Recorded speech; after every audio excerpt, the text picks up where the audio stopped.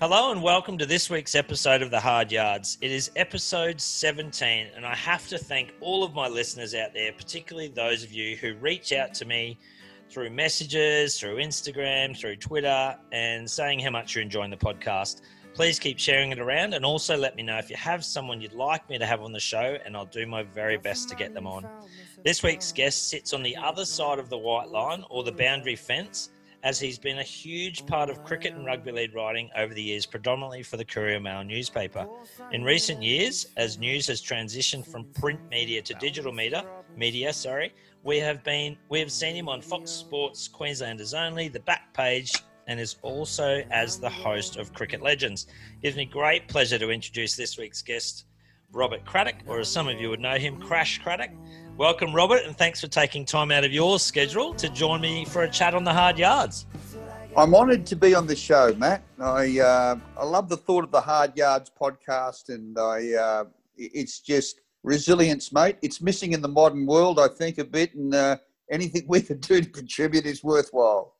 Thank you so much, and I know you've been on one of my guest shows tonight, actually, on NRL 360 with good mate of mine, Mr. Eichen, who was one of our guests on the Hard Yards already. And how was that, mate? Your first episode or your first venture onto NRL 360, I believe. How did that go down tonight? I was a bit nervous, but as I sat and looked at Ben Eichen when he asked me about the future of Anthony Seibold as Broncos coach, I had to say to him, well, if you get the Broncos chief executive job, Ben, in October, that could be the biggest call of your working life in your first week of the job, Anthony Seibold's future. And Ben, being very cool and relaxed, just sort of nodded, and he's an incredible guy. He's just about my favourite guy in rugby league. He's dignified, but he'll ask the hard questions. He's got great character, as you know, and he stands for something. I think he'd be a great chief executive. Yeah, I think he would be too, and I think it's, like you say, it's just such a... I mean, have you ever seen... We might as well talk about this. Just because we got onto the topic, but have you ever seen... I mean, you haven't. None of us have ever seen the Broncos in such a state in your time covering sport, and, such an icon in Brisbane, isn't it? That the Brisbane Broncos brand. And, boy, it's tough at the moment, isn't it? It is. There's been only 4 people who've coached the Broncos, and only one of those 4, Wayne Bennett, has handled the pressure. It's searing, and I think when they interview for Broncos coaches, they rarely ask them about how do you handle the pressure? Or if they do, they nod their heads, yeah, you'll be right. Well, most of them aren't right. It's searing, and it gets more intense by the year. I really believe that since the days when Wayne Bennett was ruling the roost, the temperature has risen with social media and instant feedback, and yeah, it's really brutal now.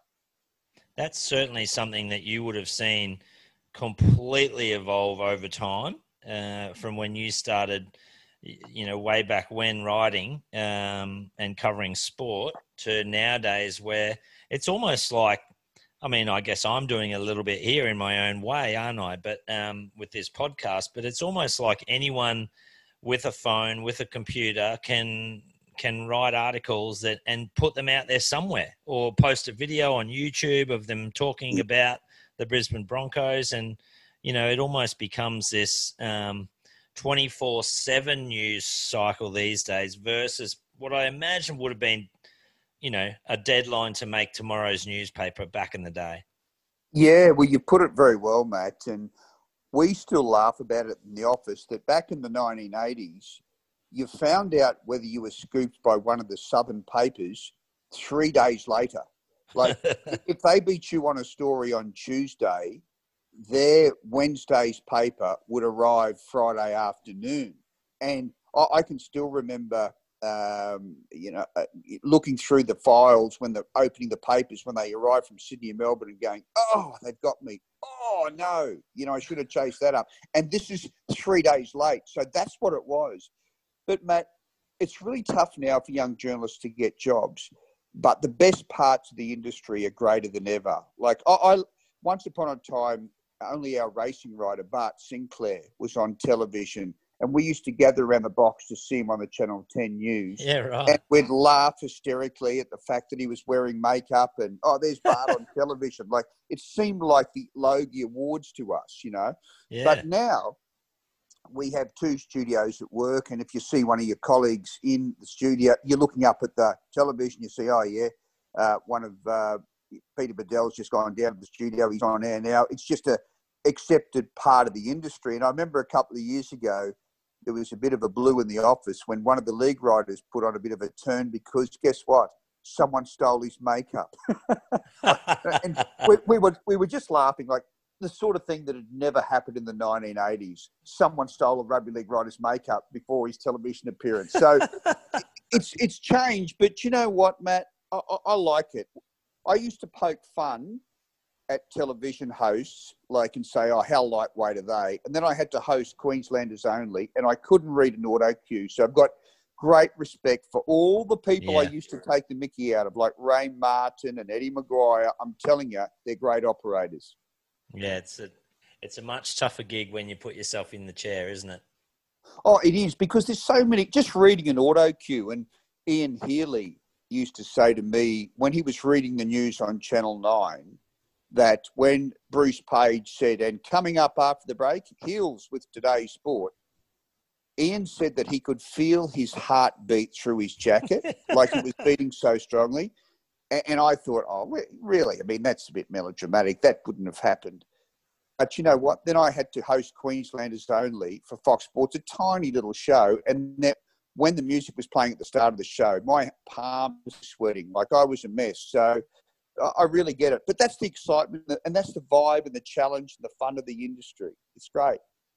Was the Legends show, Cricket Legends show, and Queenslanders Only, was that sort of one take scenario? Yeah, it was sort of Queenslanders Only because it was recorded. Sometimes I'd have to do the intro, and Justin Hodges always used to try and distract me when the music was playing. Sounds like Hodjo. Yeah, they loved it when I stuffed up. So I thought, I wonder whether they laugh about me behind my back and they realise I'm incompetent as a host. And then one day I walked into I saw Kev Walters at Paddington, and I said, Kev, how are you? And he turned around and said, g'day, Blake, how are you? And I realised that they'd nicknamed me one take because they normally take 7. That's brilliant. That's brilliant stuff. Let's go back to the beginning for you. Talk me through, because you've forged this career, and it's still a blossoming career. When I watch the TV, and I pick up the newspaper, the Courier Mail, which is probably one of the very few publications of a newspaper still out there. But I see your articles and I watch you on various different shows. But how did it all begin for you, Robert, way back when? And, what inspired you to become a sports journalist?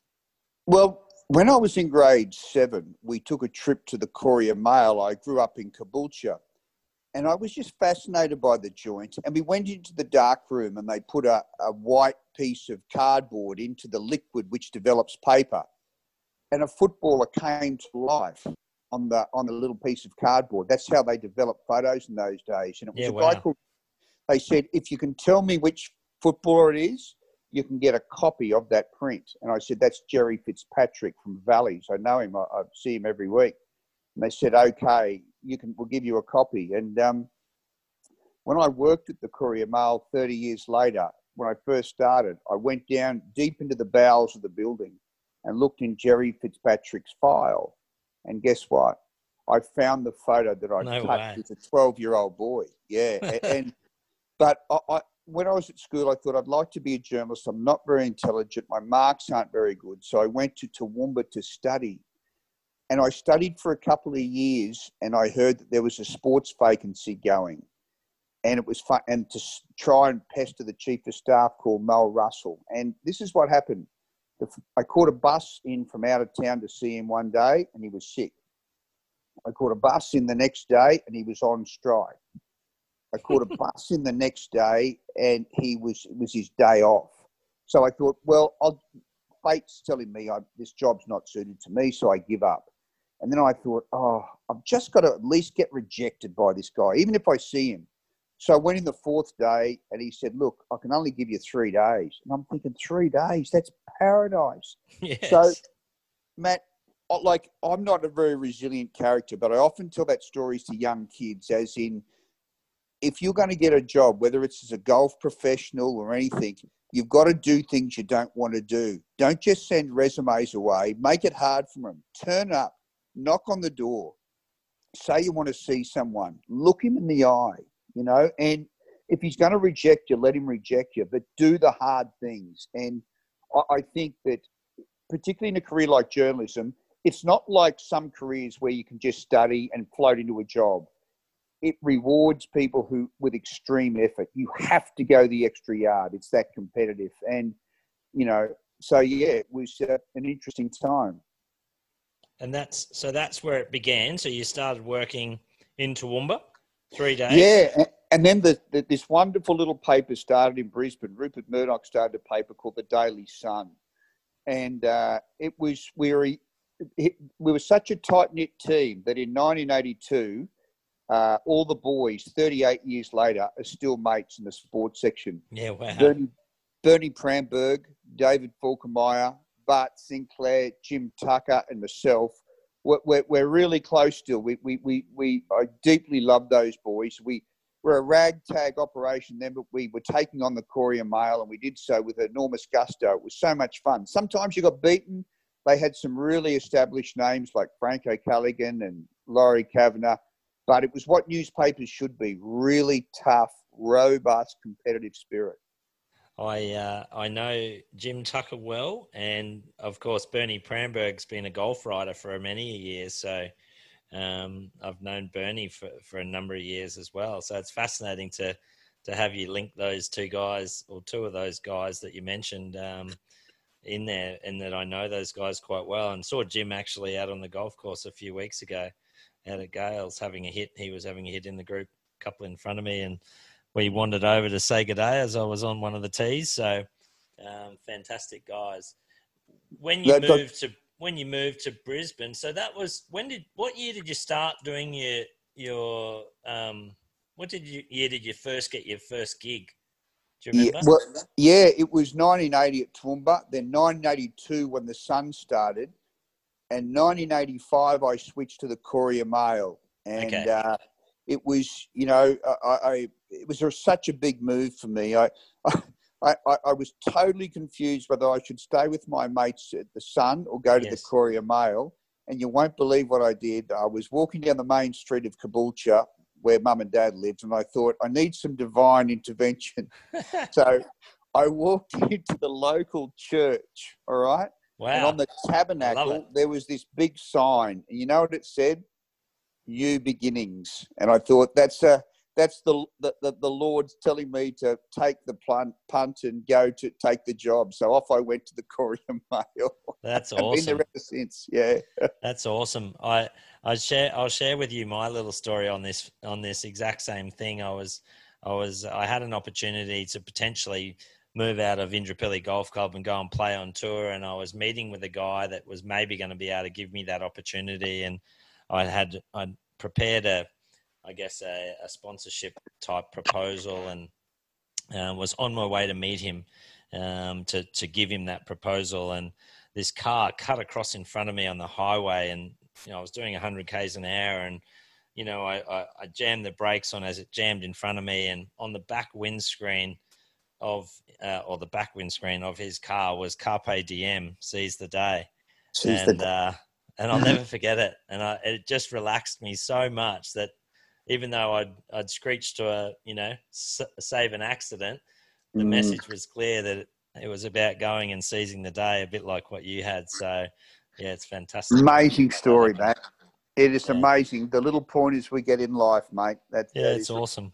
It's awesome. So that was just after World Series cricket, when you first started working in.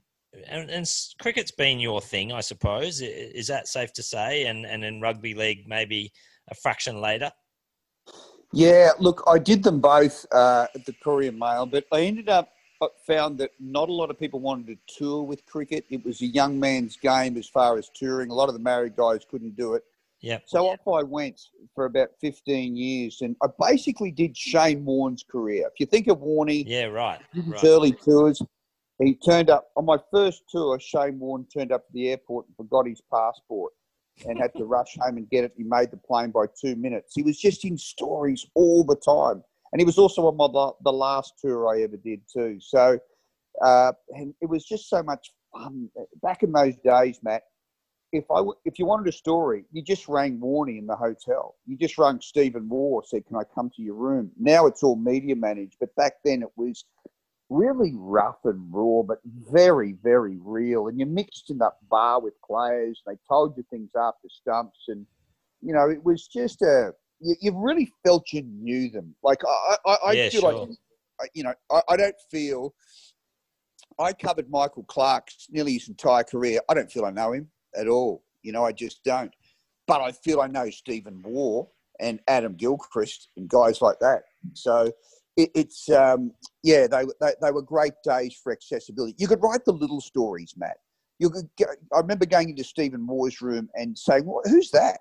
He said, "Oh, that's a foster child I sponsor in Colombia. I keep her photo beside my bed. I think of her all the time. She's really, you know, and I look after her and her family." I mean, it was a lovely story to stumble upon. The little things you got, which you don't get today. Why do you think that is? Like today's world, and you know, because you would think that, you know, obviously there's a bit of a guardedness from you know, whether it's cricket or rugby league or AFL or whatever sport, to make sure that players are saying the right things. But you'd think in this modern time they're more educated in how to deal with the media than ever before. They are, and that's the problem. Probably too educated. I mean, I think political correctness in some ways is great, but in other ways it does strangle character. I mean, and I think since social media come along and the audience has had a chance to answer back, everyone is so careful what they say. Yeah. I mean, that's one of the reasons that I love Richie Benaud's career so much, is because he got out before the public had a chance to answer back. And that's how I want to remember him. Yeah. Whereas everyone on social media now gets really viciously attacked, from jockeys having a ride. You know, they come in and their phones are buzzing with, "Mate, you're kidding. That was terrible." It really destroys some of these kids. To rugby league players after Broncos games, you know, they turn on their phones and you can just see their faces melt and go to custard. So it's a difficult world, Matt. And I think you've got to be a tough man to sort of survive and thrive in professional sport these days. I think I'm with you, I think, a little bit. And I think it's a massive shame in that, you know, when you were able to do what you used to be able to do. And I think that's what I love about this podcast so far, is that, you know, some of the feedback I've had from people regarding, you know, the chats, just the chat that I'm having. And Adam Scott was a great example of that. The amount of people who messaged me afterwards, because Adam was the most relaxed I've ever encountered Adam, having known him for a very, very long time. But whenever I caught up with Adam, it was usually at a tournament. So he's in tournament mode, and, you know, he's in that sort of guarded state as well, I suppose. But he was so relaxed on this podcast forum that, you know, the feedback I got was just, oh my gosh, that was so great to just see Adam and see him in a different way. And I liked him, but now I really love him, you know, and I think we miss that, you know, that about the modern athlete, what you spoke about with Steve Waugh and Warney and those guys and the characters that they are. We just don't get to see or feel or fall in love with them as much, I feel like, Robert. No, you're right. And I think that there are less. I mean, you know, there's less sort of, sportsmen. When big money came into sport, it all changed, Matt. There's no question about that. Yeah. And I can see why it changed. I mean, if you're playing a round of cards with your mates and it's $2 a hand, you're laughing and joking and gossiping and quipping and all that. If you're playing with your mates and it's $200 a hand, well, there's not much chatter there, mate, going on. No. It's a very serious business. And I saw the change in cricket. I really did. they used to have roommates in cricket until about 1995, and it was great. You'd go into Shane Warne and Tim May's room, and they'd both be smoking. You'd go into, Darren Lehman's room, they'd be playing cards and that. And, but then it became, by themselves and then much more serious. But you're right, and it's not coming back. There's still colour there, but it is harder to find. You're 100% right. But I think you got Adam Scott at a really good time, and that's the skill of interviewing, which I think you've got, relaxing people. Just Michael Parkinson, before I did Cricket Legends, he used a little trick. I'll tell you what it was.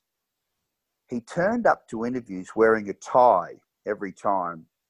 And then when he was in the interview room, he would take off his tie and throw it on the bench or on a chair and say, I'm not wearing the tie today. Not for you and me, mate. We'll just kick it around. And they'd go, yeah, we'll just kick it around. Yeah, we just relax sort of. Yeah.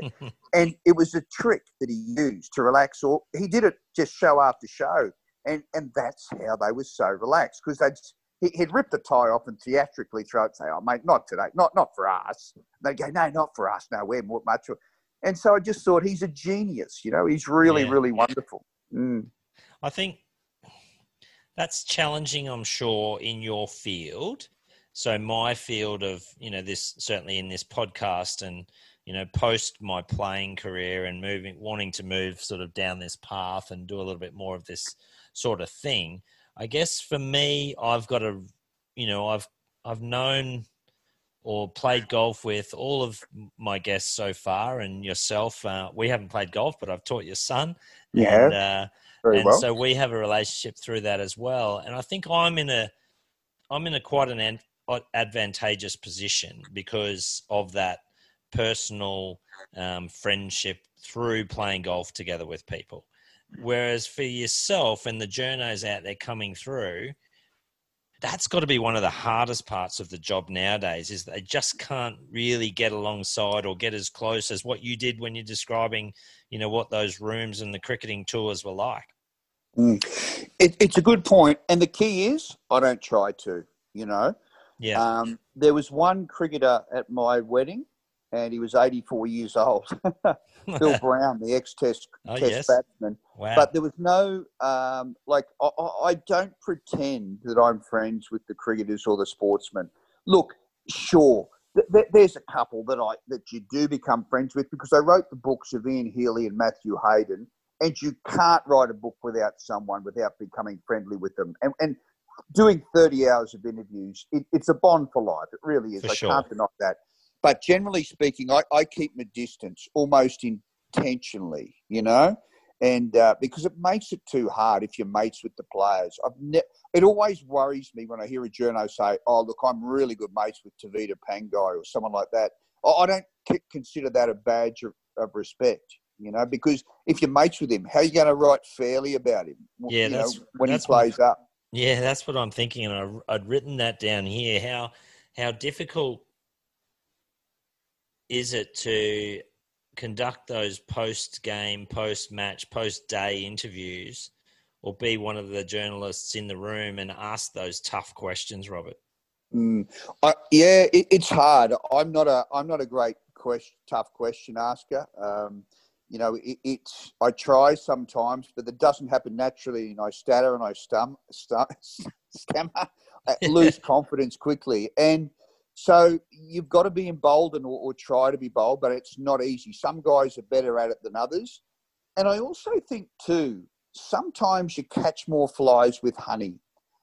Before I did the Cricket Legends show, a guy, Mike Sheehan, who does open mic, I rang him up for advice. Fantastic. And he said to me, look, sometimes you can catch more flies with honey. He said everyone tries to be the hero by asking the dam-busting question and raising their voice. He said, I go the opposite way.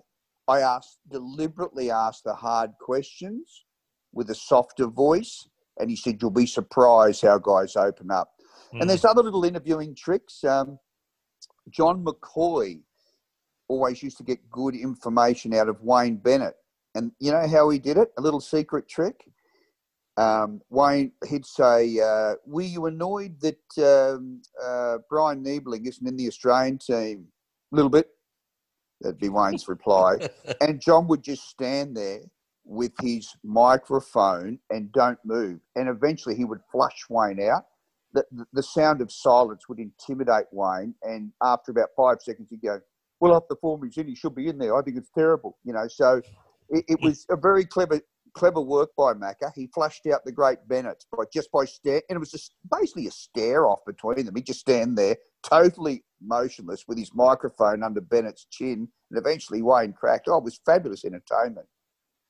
Oh, that's brilliant. I think that's a sales technique too, isn't it? When the salesman's trying to sell you something and he gives you the price, and we were taught that in gyms when we were selling gym memberships that, when you deliver the price, you be quiet and the first one to talk buys, so if I talk again first, then usually they won't buy. If they talk, they'll buy. So it's, it's fascinating to hear it used in different industries. With the cricketing, on the cricketing front and touring with the team, as you said, what was maybe one of the best, I can imagine the Ashes tour in England would be one of the great tours, but did you travel to India as well? Is that tough or is that just an eye-opening experience? Talk us through a couple of the different ends of the spectrum as far as touring with the Australian cricket side. India was the toughest tour, and it was funny. I related a little bit like childbirth, even though I've never been a mum. But they always say when women have a child, it's the hardest pain they go through and the easiest to forget. I did 4 test tours of India, and each time when we're on the plane flying out, I waved to India saying, "Thank you, but I'll never be back. You're too tough for me." Yeah, and do you know what? What was tough about it? Oh, just everything. Everything, just the phone lines would struggle, the heat and the hotels, but it's really changed.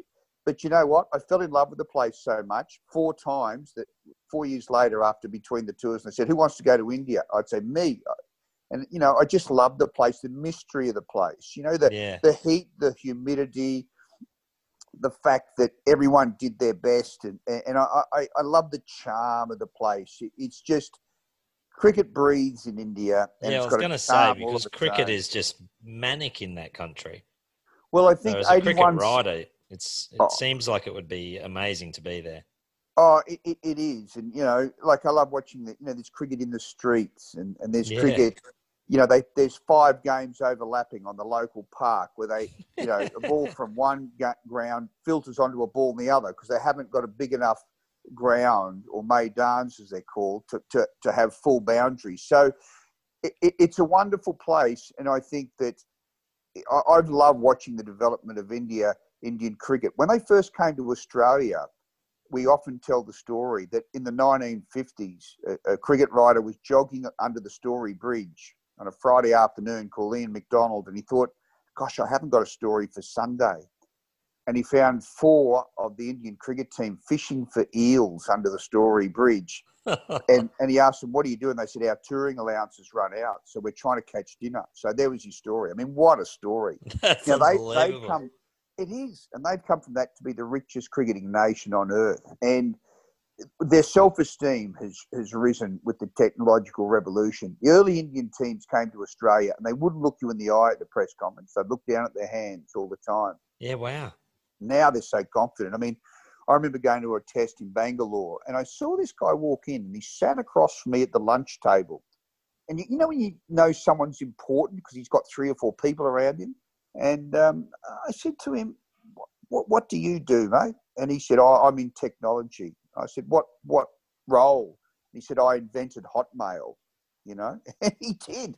I looked him up, the inventor of Hotmail's from Bangalore, and he sat next to me at lunch. I mean, the guy was probably worth X billion or something, but this is the modern India, the modern confident India, the Virat Kohli India. It's just, they don't look you in the eye. They look straight through you with a searing glaze. It's great.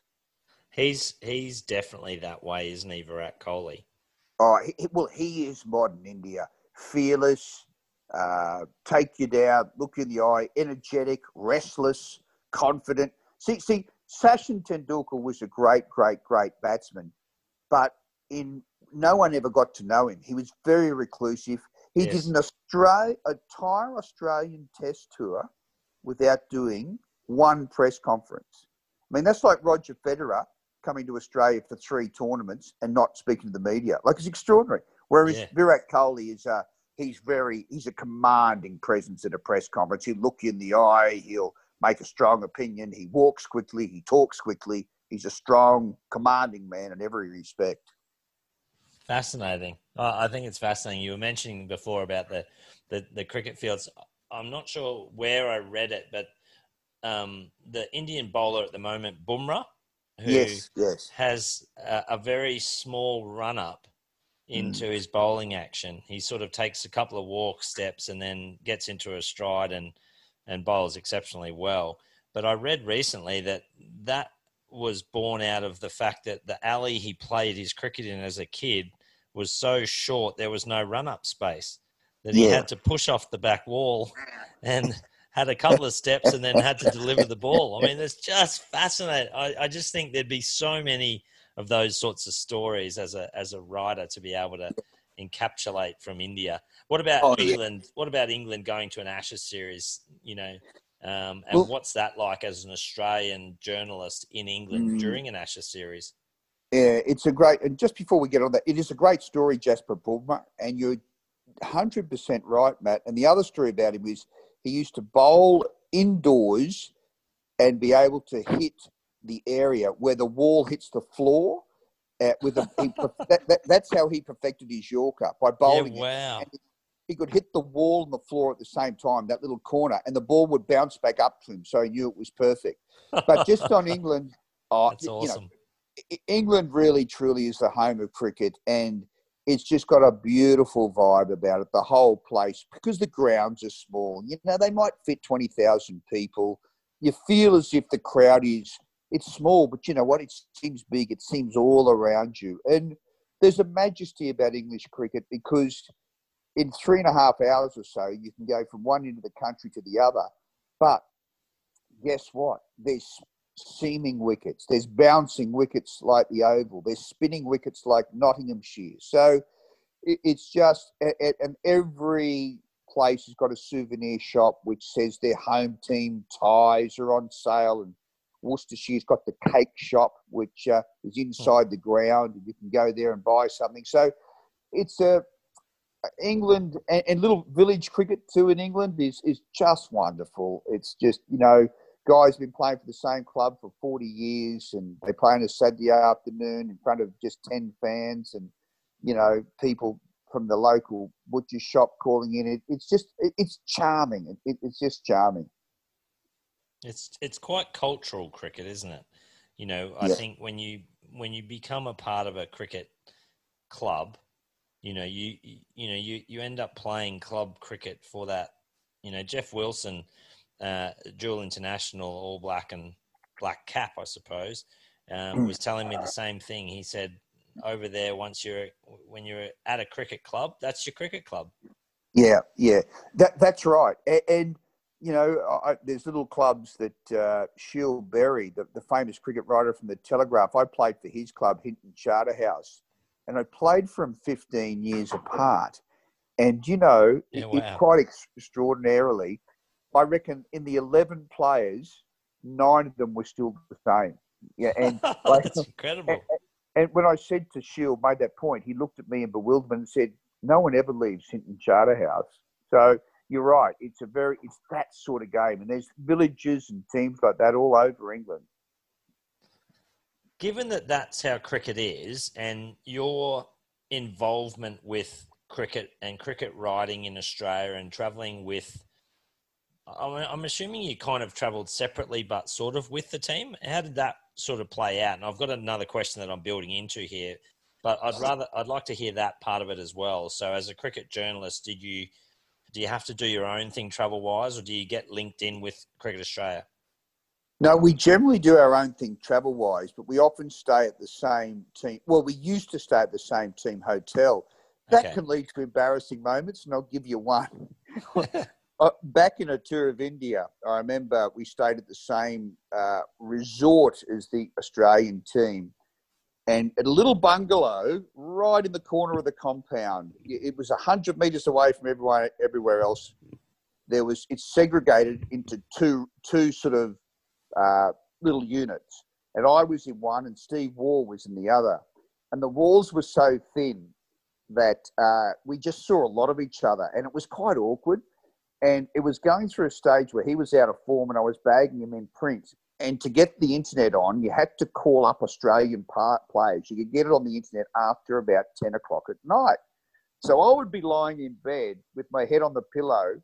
And remember that old sound you used to get when you would get to the internet? You'd go, bing, bing, boom.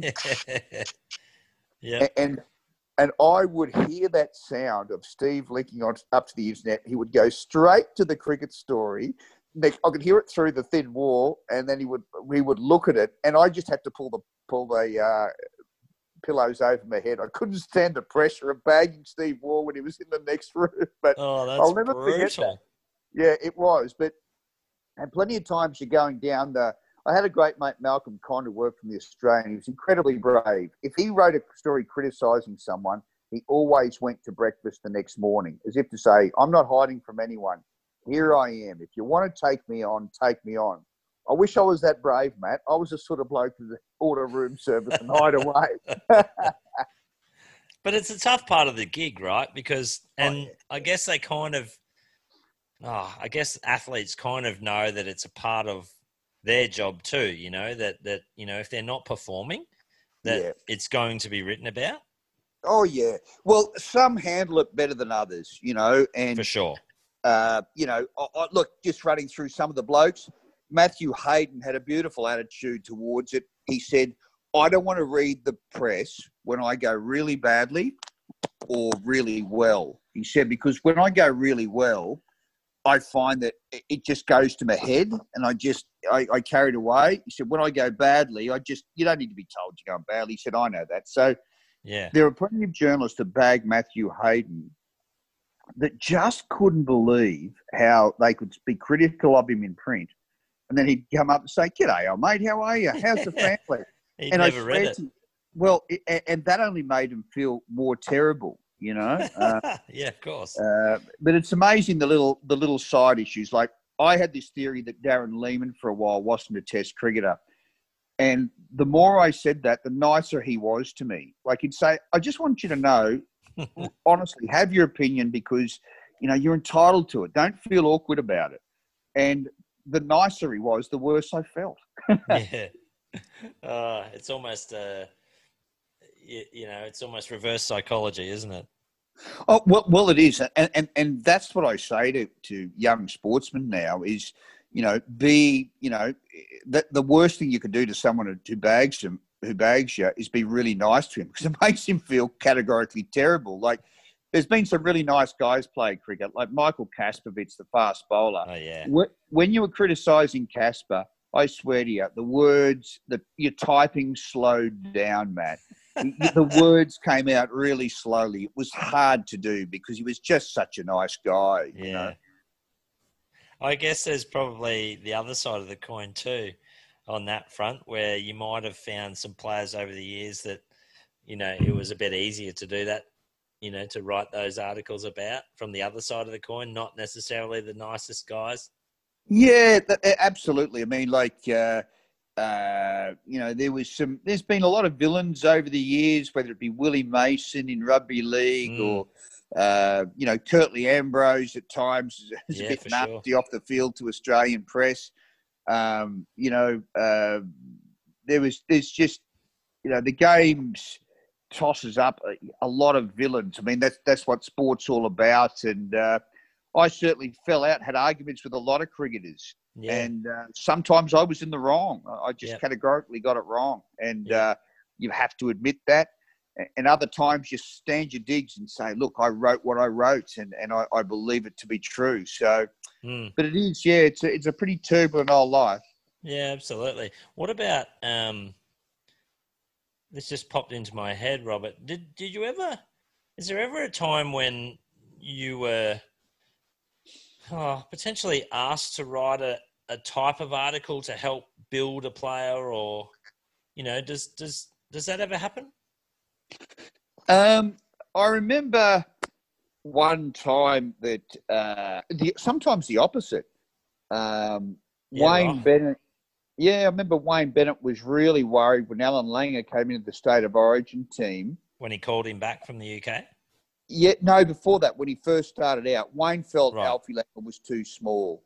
Yep. And he just said, look, guys, don't build him up too much because I think he's going to struggle. I remember that. And Wayne laughs at himself about it now because they're great mates, those two. Yeah. And Alfie's still one of these guys who can take the mickey out of Wayne, which he does regularly. You know, he just rings him up and stirs him up. But that was one example of that. I mean, I've had player managers on the phone and said, you know, try to pump up my man or whatever. And I always ignore vested interest. You know, I've had people ringing up and saying that you were far, far too hard criticising and you don't understand what it's like to be, you know, a family member of someone who's criticised. And look, it's interesting. But I just think so long as you're fair, if you're fair about it, it's very hard of them to be truly critical of you. If you try and just be as honest as you can and as fair as you can, really, what can they say? I mean, you feel if you're standing on solid ground, you should be able to stand firmly. I think my golf coach once said to me, or maybe even my sports psychologist once said to me, facts, not feelings. And I think that's a great comment, you know, and it was a comment directed to me. And when I'm playing golf, deal with facts only. Don't put feelings into it. Don't, you know, berate yourself when you're playing and call yourself every name under the sun. Just deal with the facts. The ball went in the right rough. You know, you don't have to give yourself, 100-0 to why you hit it there. So I guess that probably rings true a little bit as what you're talking about there. If you're dealing with facts and fairness, then, you know, it's probably the way to go. Well, I went through a period where at the start of my career, I went about 6 years without writing any form of comment story. Like I just stuck to the facts. Yeah. And then my mate Jim Tucker said, you'll just go through a period where you realise, actually, I've got an opinion on that, and your knowledge grows. Sure. And so I displayed more opinions in the stories. I thought newspapers have got to be a bit broader than just the facts, so I'll have an opinion. But there's another saying too, that as soon as you think your opinion is really worth a lot, it's worth nothing. Like sometimes people get run away with opinions. You know, the facts are still the best way to tell a story. Yeah, that's awesome. Talk to me about, you know, given your history with cricket in Australia and around the world and travelling with the Australian cricket side, what was your take on South Africa and obviously the ball tampering issues that came up? And, you know, can you talk us through that time as a journalist in how where were you? How did that break to you? And, you know, the difficulties of that time in Australian sport, really. I saw the ball tampering issue live on television, and I was really surprised how advanced the commentators were in their knowledge of it. Like as soon as the green slip of sandpaper was visible, they said, ho, he, ha, ho. Like that, they were, and I was thinking, hang on, that could be anything. But they've been so vigilant with the cameraman over the last few days. They knew exactly what they were doing, and they were onto them, and they got them. I just felt that the 2-year penalties for Steve Smith in terms of leadership and the 1-year bans to Cameron Bancroft, David Warner and Smith, they were justified because they had to crack a culture. You cannot take hardware onto a cricket field. People were saying, oh, yes, but sometimes they use mints and saliva. Isn't that as bad? No, it's not as bad. Because here's the thing. You're allowed to use saliva on a cricket ball and you're allowed to chew mints. There's a grey area there. There's no grey area in taking sandpaper on a cricket field. Yeah. It is a heinous piece of work. And I just think that they got what they deserved. And it was a culture that had to be cracked. And when you're cracking a culture, Matt, you've got to come down hard. Often the first crackdown is the biggest and the strongest, and it might seem a too big a whack, but it was justified. And Australia is a better team for what happened in that test because they've cleaned out this rotten culture which was building up. I firmly believe that more players knew about that than the 3 who were convicted for it. How many knew? I do not know, but certainly more than those 3 that copped the blame and copped the bans. It was tough for them. I walked in, it happened on a Saturday night. I walked into work on a Sunday morning and there was a guy outside who was a cricket coach, a junior cricket coach, and he came up and he wanted to register his displeasure and he was almost in tears. Yeah, wow. I saw our lady who was doing the letters to the editor on the Sunday and she said to me, my goodness me, this is a tsunami. And I said, what do you mean? And she said, our system's almost gone into meltdown by people protesting over this ball tampering affair. Average cricket stories will normally have about 2,000 people reading them. If you wrote a story on the ball tampering, the average audience was 120,000. Wow. That's 60 times the normal amount. So that's how big it was. People were appalled by it, and so they should be. But we're all about rehabilitation in sport. To see Smith and Warner back is a good thing. I'm not sure that Bancroft will ever come back to be the player he was. I must say I didn't like his attitude. He gave a press conference when he got home to Australia and he said, the thing that really, really annoys me out of this, everyone said, what's that, Cam? And he said, I've given someone else a chance to take my spot. And I thought, man, oh man, you don't get it, mate, do you? I mean, this issue is so much bigger than you and your spot. Yeah. Were you privy, you mentioned about the culture there and the clean out of the culture of the Australian cricket side. Given how closely you have been over your writing career with cricket, and were you privy to that? Like, were you aware of this cultural slide? It's a great question, and I would say in part, but what I wasn't aware of was the actual ball tampering and the sandpaper. Like, although I understand it only happened in South Africa, but it happened in more than one test. I mean, sometimes things shock you. Like, we also covered the most distressing thing that happened in my time in cricket was match fixing. And that story broke in 1995 and it's still running 25 years later. And amazing. We don't realise how far the game was on its knees. Mate, if you and I could sit in a room and behind us there was a whiteboard with every match fixing transaction that's ever happened. And they said, okay, gentlemen, you can view it by turning around now. You would look, our jaws would hit the floor. I mean, it was everywhere. Players taking money for information and dodgy deals. And I mean, it was, you know, around the turn of the century, I promise you, the game was on its knees. Wow. It's incredible, isn't it? I mean, you hear the stories of it, and obviously I've read it, and the depths of, you know, communications and guys on laptops and all the rest of it. But yeah, I'm glad that it's no longer on its knees, or that it's looking like it. I mean, it's fascinating as well, the ball tampering thing that we're talking about, in that with COVID coming along and hitting our world this year, now no one's even allowed to lick the ball. So that takes away the lolly component as well. It does. And, you know, they can still use sweat, but they're not allowed to use saliva. Yeah. And the ball's still swinging. So it just goes to show that you can still take wickets, that's for sure. Mind you, it's most of the cricket that's been played has been in England by a couple of masters of swinging that ball in those English bowlers, Broad and Jimmy Anderson. Yes, indeed. So I think they could swing anything, those two guys. What about from a rugby league perspective? What's been I reckon right now it's one of the biggest stories going around in a long time in my recollection of rugby league with the Broncos since they came into the competition in '88. It's every single day in the newspaper, isn't it? It is. Look, it's an interesting study, I have to say. I've always had a pet theory that the least experienced a team is, the more experienced they need a coach, and also vice versa.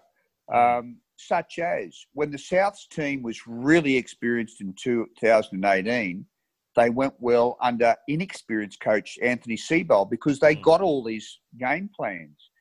But I think a really young team like the Broncos has struggled. But the young teams need a simple game plan. They just haven't got the mental capacity to think under pressure for plan A, B, C, D, and E. You've just got to be plan A with the young team.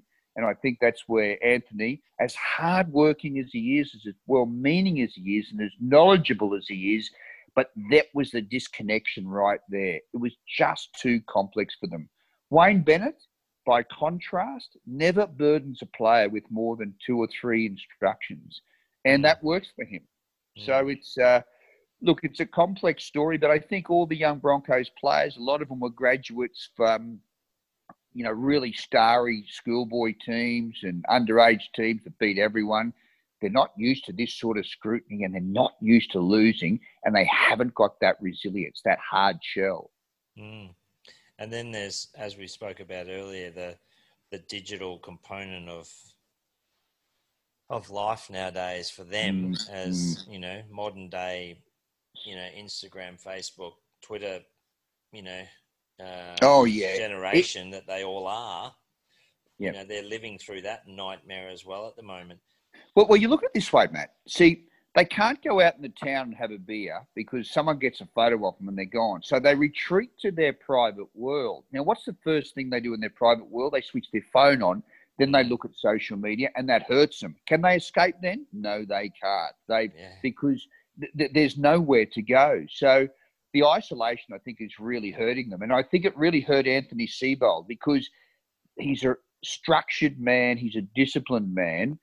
But he's also, and the COVID world was just madness. Like training sessions disrupted, no weeks the same, no days the same. So someone with superstructures like him was always going to struggle. But I've always loved rugby league. Back in the 1980s, when there were such great characters running around for Souths and Valleys, and oh man, they were great days. And one of my favourite quotes from all time is a rugby league quote from former Souths coach Bob McCarthy.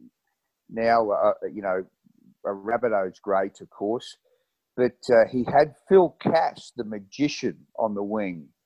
And Phil was well known as one of Brisbane's leading magicians. He famous for magic acts, and he did 1 million corporate gigs, and he was also a winger for Souths. But he had slippery hands. And I still remember asking Bob McCarthy once, how's Phil Cass going? He said, don't talk to me about Phil. I said, what do you mean? He said, well, you explain it to me. The guy can pull a rabbit out of his backside, but he can't catch a football. I just thought that was a terrific quote. I'll never forget it. Yeah, I still think of it. Every time I see a Phil Cass thing, I think of that. Bloke can pull a rabbit out of his backside, but can't catch a football. Go figure. It's brilliant, isn't it? So good. What about, is there any whispers within the media and the rugby league writers out there at the moment about, I think looking at teams across the board at the moment, if we pulled up the list of players who are not playing football through injury, is there anyone attributing that to the rule change and to the 6 again rules and the set restart rules, in that the game never stops, and so it's causing more of these injuries? And I can't remember a season where there's more players on the sideline. It's a good point, and I'm sure that the restarts have had something to do with it, but also the lack of, when the season stopped after round 2 and had a break of several months, some players worked harder than others, but everything was muddled. Sure. So it was basically the start of the new season when they restarted, and it wasn't a new season, so a lot of them didn't do a proper pre-season. I think that's really hurt them. One thing I have to say, Matt, this is a boring topic for a lot of people, but if you said to me, what is the most underestimated factor in the success of a footballer? I know it's boring, but if you don't get a decent pre-season, you'll struggle. It will happen. Like you will struggle at some point. Footballers go on and on and on about it. I had a good pre-season, but it does matter. It really, really does. I felt another underestimated factor in the Broncos' demise, perversely, was they won their first 2 games before the COVID shut down. I think they would have been much better losing them. I really do. Like the Sydney Roosters, because it would have been the lightning bolt they needed. They went into that break very, very, very comfortable with themselves. And far too comfortable, because they said, we're third favourites to win it. We've just won 2 out of 2. How good's that? And then they've come out of it in no shape at all, and they've been flogged in so many games. It possibly points to your issue about, potentially about the coaching and the youth of the coaching in the Broncos at the moment, that could be let happen, because, but I've also thought about it as a Broncos tragic fan that I am, that, I wonder what would have happened and how we'd be sitting right now had COVID not happened and the season had have rolled on from round 2, when a confident football team has won the first 2 games, 2 tough games, and they're rolling into round 3 with those 2 wins under the belt straight away. Yeah, look, it is a good point. Without rule change too. I don't think they're changing the 6 again rule if the season just rolled on. No, that's right. That's right. And I think the 6 again rule really caught the Broncos unawares. There's no doubt that they're lumbering forwards, like for sure. Matt Lodge really struggled with it, but because it's what we said about young teams just need a plan A. You just let them go. They're not smart enough to be adaptable. The old teams that's why Anthony Seibold, when he had whole heap of older players like Sam Burgess and Greg Inglis and Sutton and Walker, hey, they love the game plan. They love the stimulus of it. And they'll embrace it. But with a group of kids, average age about 21, no chance. He had to really simplify it. And I'm sure if you asked him what's a major regret of his second season with the Broncos, it's just that he didn't dumb it down enough. Now, I've got no doubt when he did his presentation to the Broncos for the job, it was really impressive. And their white-collar interviewers like Carl Morris, who's on so many boards, Darren Lockyer, Paul White, he razzled them and he dazzled them. When he left the room, they said, you feel like hiring him right now. But here's the thing. As a mate of mine said to me, who's on our rugby league desk, he said, that's good and well, but I don't need to know about his flow charts or pie charts or Harvard University education. Nice guy that he is, dedicated coach that he is. My mate said, all I need to know is how does he connect with Joe Offahengawi? How does he connect with David Fafita? There's just you need to be able to connect with guys who think rugby league 101. So that which Bennett has always done, Wayne Bennett. Yeah, keep it that's simple. What he's renowned for, isn't it? The connect with the player. Connect with the player, keep it simple. Cody Walker loves him. Dane Gay guy and these guys, they like him. The Indigenous players always feel that Wayne's looking after them. And a lot of times he is. He's genuine in that regard. There's a feeling in rugby league that Wayne's game plans have got whiskers on them. They're a little bit old, but for player relations, he and Craig Bellamy are still the kings. Yeah, second to none, aren't they? Oh, yeah. Second to none. What are your thoughts on, or what's the whispers amongst the media fraternity about the top job, about the CEO job? I believe Ben Ikin. It's going to be Benny? Well, I'm not certain it's going to be Benny, but I'm certain it should be Ben Ikin. Just the fact that the first call he may have to make when he enters the job is whether to sack Anthony Seibold, because the job starts in October. Now, you must have a football guy this time. You cannot wheel in a banker or a solicitor or someone like that with a wide portfolio of experience, but you need someone with big-time footy credibility because they've got to smarten up that football department. And I think Ben Ikin is the man to do it. I've worked with him on shows.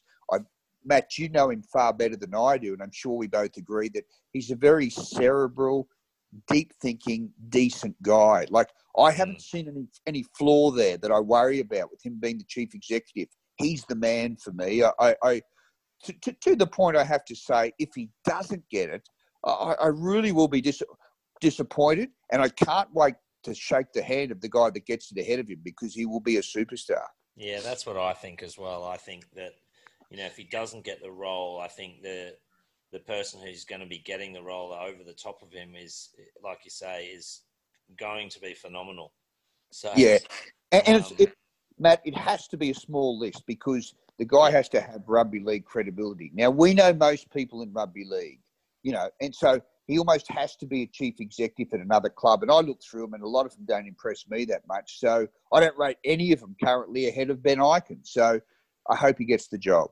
And I think, as you mentioned, I think Paul White's done a pretty good job in moving the club financially forward. But the biggest part of the business at the moment is the football component that needs to be brought back around, and that certainly would be a strength of Ben's coming in. So anyway, we'll see. I'd like to say that one of my students is the CEO of the Brisbane Broncos. That'd be fantastic.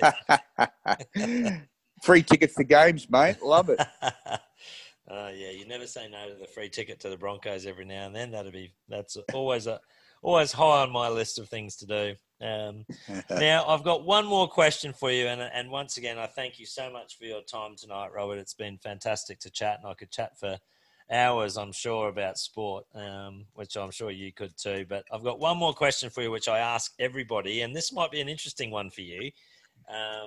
So everyone gets asked, this is a final question on the hard yards, and it's, if you could be any sports star, and I'll add in sports journalist, commentator for you, and live in their shoes for a single day on this earth, past or present, who would you choose? I would have liked to have made one tour, a boat trip to England with the Ashes. Yeah, wow. Because they were a couple of months long. The blokes would get up in the morning. At night, they would put their ties on and go to dinner. And they would just sit around chatting on the deck in the ocean breeze. They'd play deck games of tennis and quoits. They bonded for life, and they bonded so well together. And I just feel that it was just, it had a romance to it. Bill Brown, the former Test cricketer, used to tell me what it was like on tour. And, they always used to go to, they'd have a party in someone's room.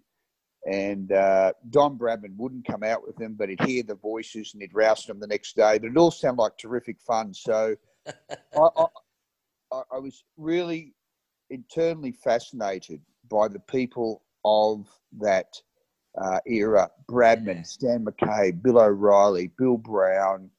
They were legends.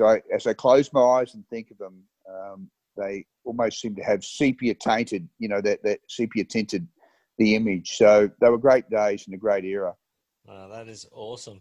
Yeah, it's one of the things that you'd love one of these geniuses of our world to be able to give us an opportunity to go back in time and live some of those experiences. But you've done a really good job painting a picture of it there. So thank you again for your time tonight. And I certainly wish you and your family all the very best in what are still difficult and challenging times. We're pretty blessed up here in Queensland that it's not too bad at the moment, but certainly wish you and the family all the very best in the coming months as we continue to unravel everything that is the coronavirus. And let's hope you get to see a bit of cricket and ride a bit of cricket over the coming months heading into a summer. It's something that we probably haven't even given too much thought to yet, the possibility of cricket without fans and the like around the country.